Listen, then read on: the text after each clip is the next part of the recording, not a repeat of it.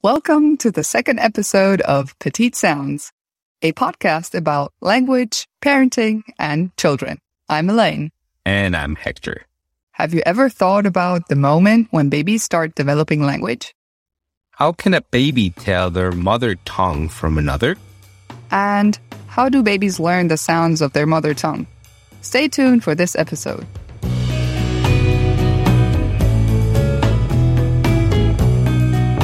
We're so happy to receive your questions and comments, and we will have a dedicated space to answer them during every episode. Remember, you can connect with us on Twitter and Instagram at Petite Sounds. So let's start with the first question, shall we? Yes. Diagni from Mexico City asks, does the one person, one language approach apply for couples without kids? My boyfriend would like to improve his English, and even though mine is not perfect, if I were to speak to him only in English, would his English improve as well? That's an interesting question. Yes, that's a good question. So let's just clarify that being exposed to a language is not correlated to levels of proficiency. Stephen Krashen, one of the leading researchers in second language acquisition, has argued for the importance of comprehensible input. This means that the language that you are exposed to needs to be at an adequate level for you. This should not be confused with thinking that you have to understand everything. Actually, there needs to be a gap between your current knowledge of the language and the input that you are being exposed to. See it as if you were lifting weights. You can't always lift the same weights and expect to make gains. And it would also be important to define whether he only wants to understand more or he wants to speak better. If he wants to understand more, then it might be a good idea that you use English more often with him. Under normal circumstances, he will get used to some of the vocabulary and expressions that you use. Now, if he wants to speak better, then he needs to dare to speak as well. In that way, he will put himself in the need of transferring his passive vocabulary, the words that he can identify and understand but not use, and activate these. This is important because your whole phonetic system needs to get used to you pronouncing the words. Language learning is not purely mental. You have to put your mouth to work. We have another question, but maybe we can address this at the end of the episode to make it clearer. So without further ado, let's start. Hector is singing a lullaby.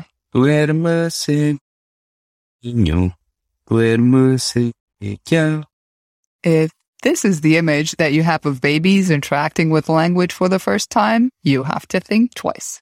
They start way earlier. Human ears start functioning weeks before we are born.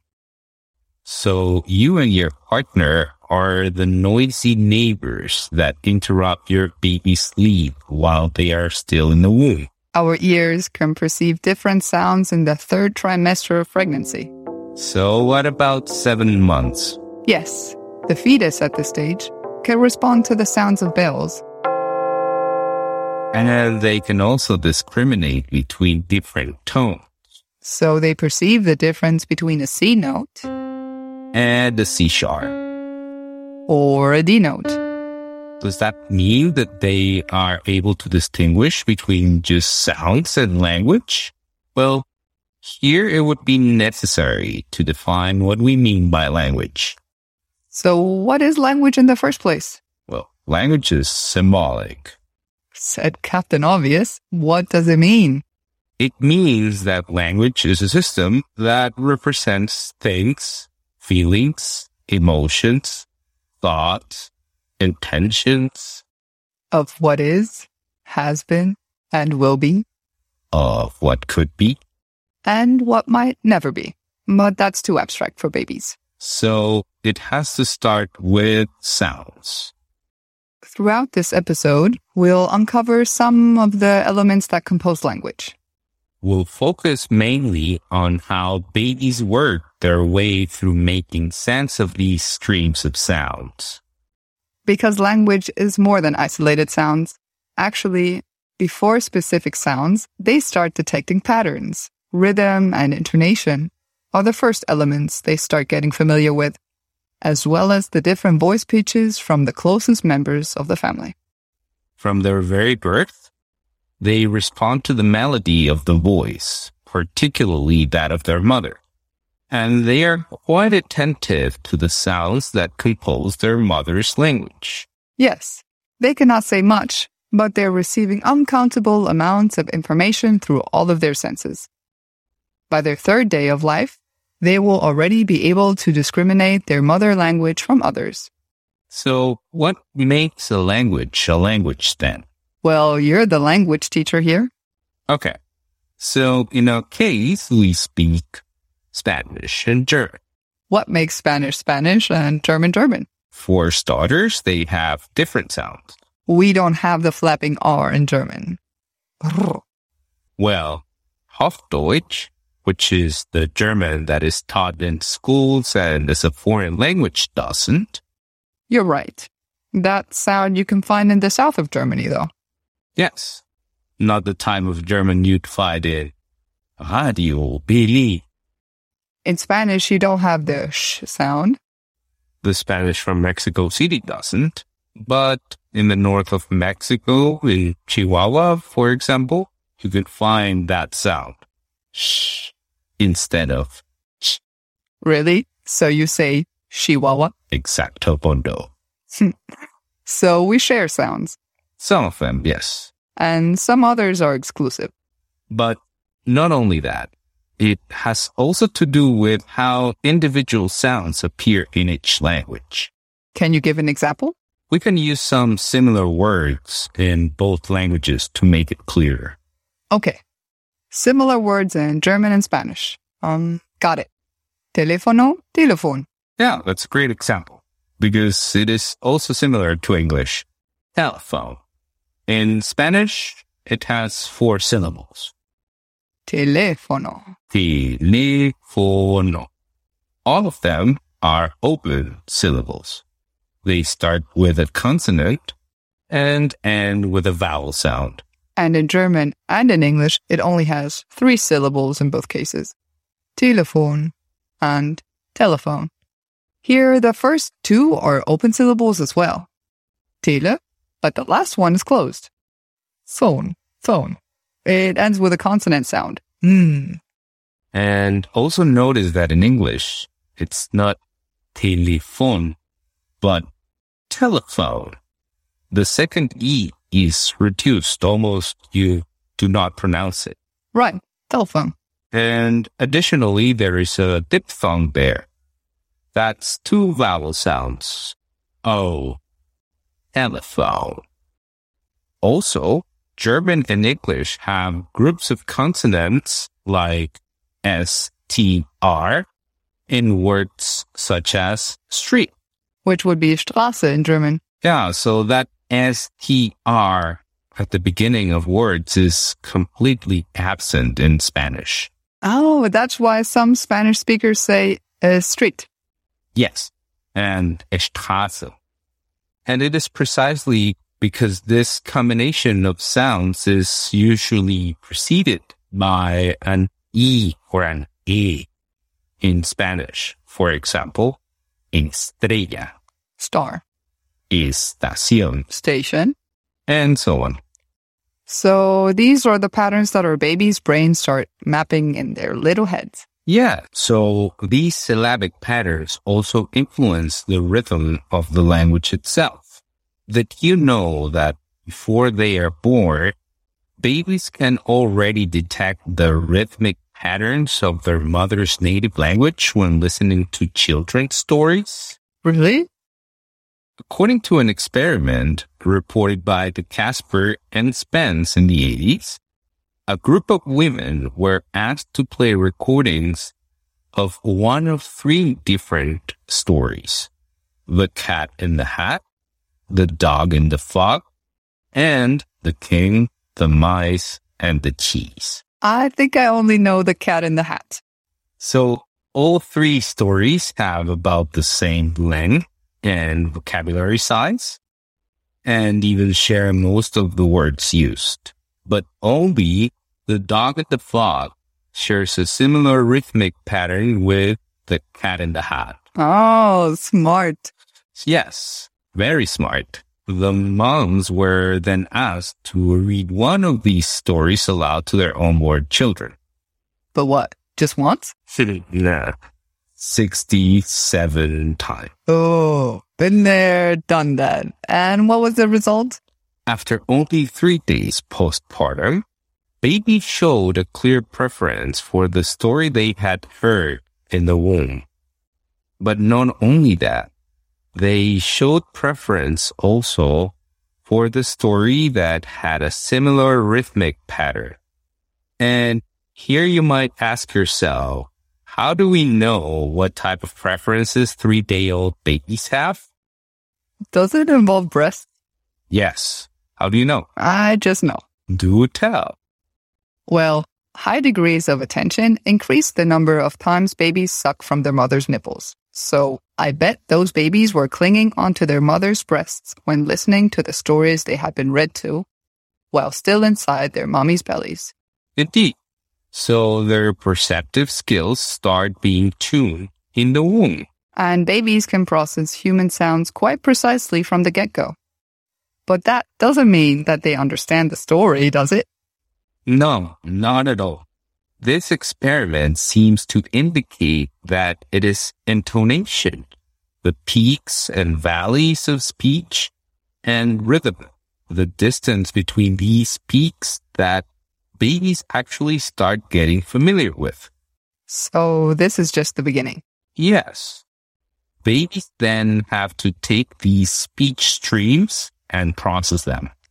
So in our case, once our baby mapped our particular speech rhythms, he had to identify the specific sounds that compose both German and Spanish.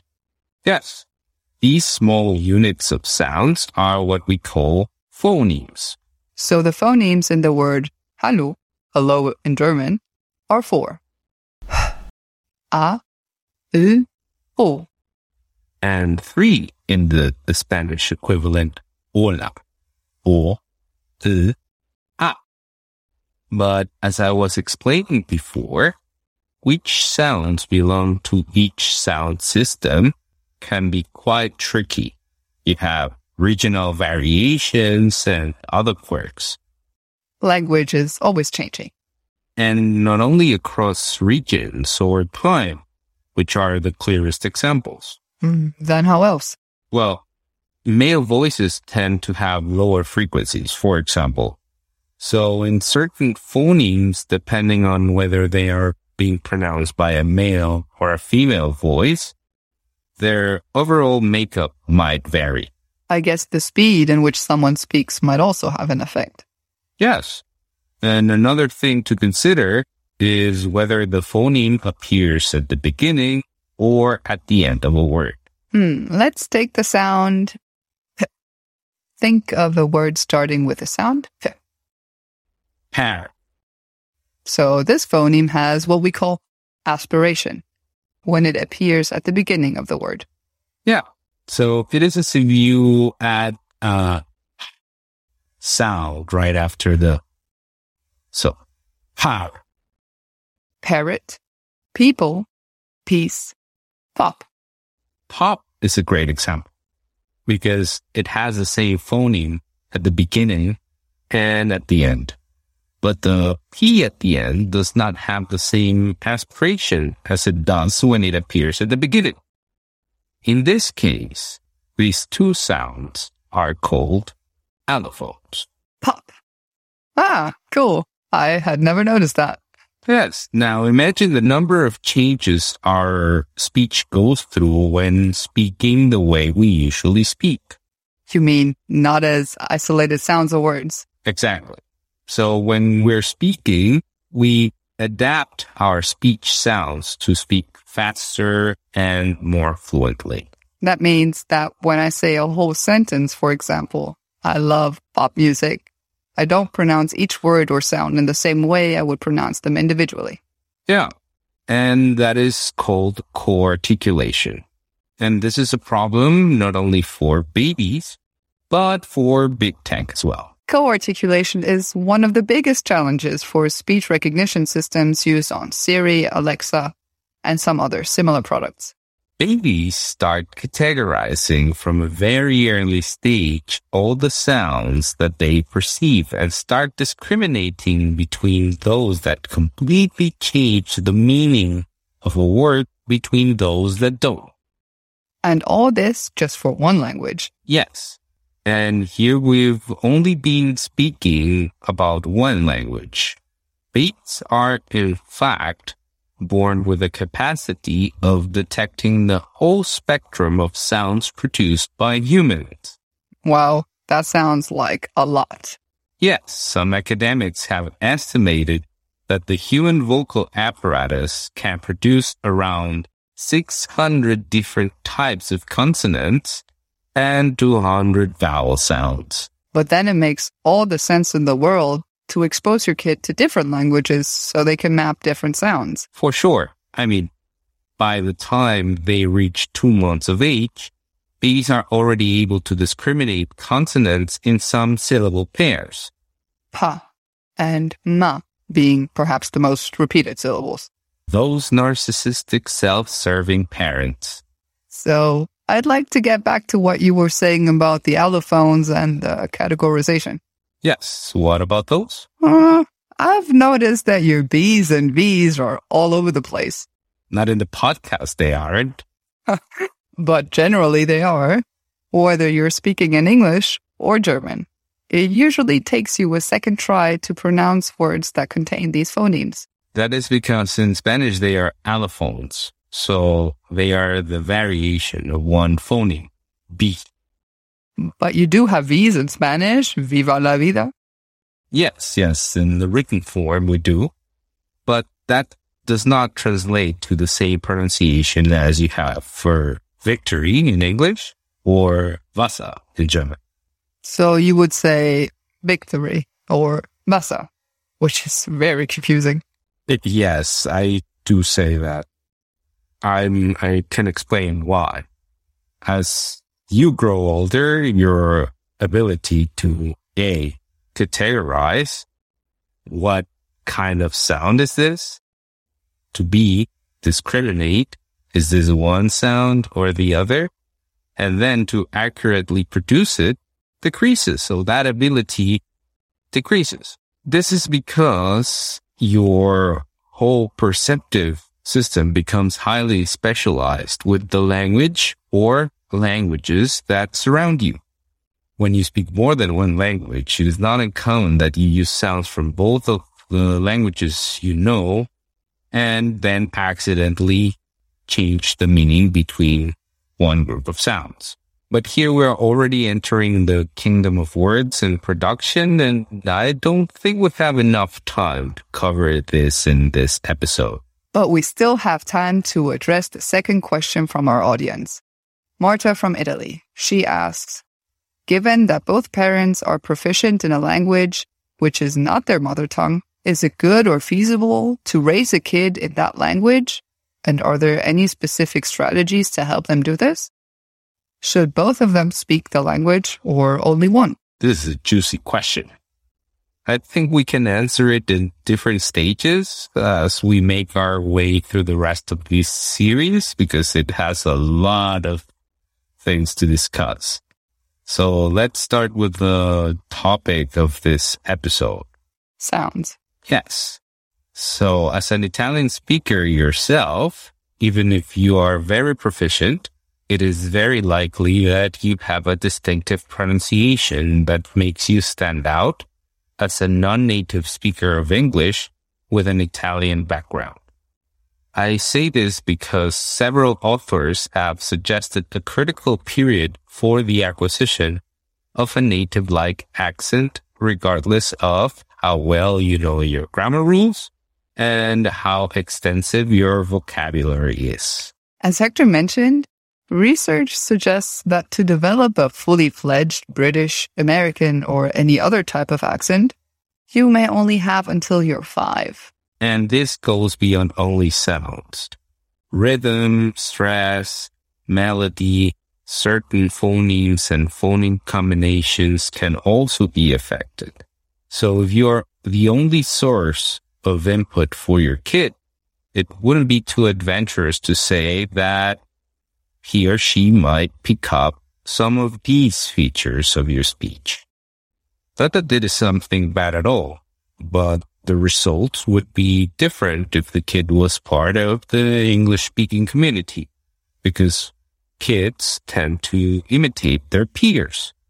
In this type of situation, it would be safe to assume that the kid would develop a native-like pronunciation of the English variation he or she is surrounded by.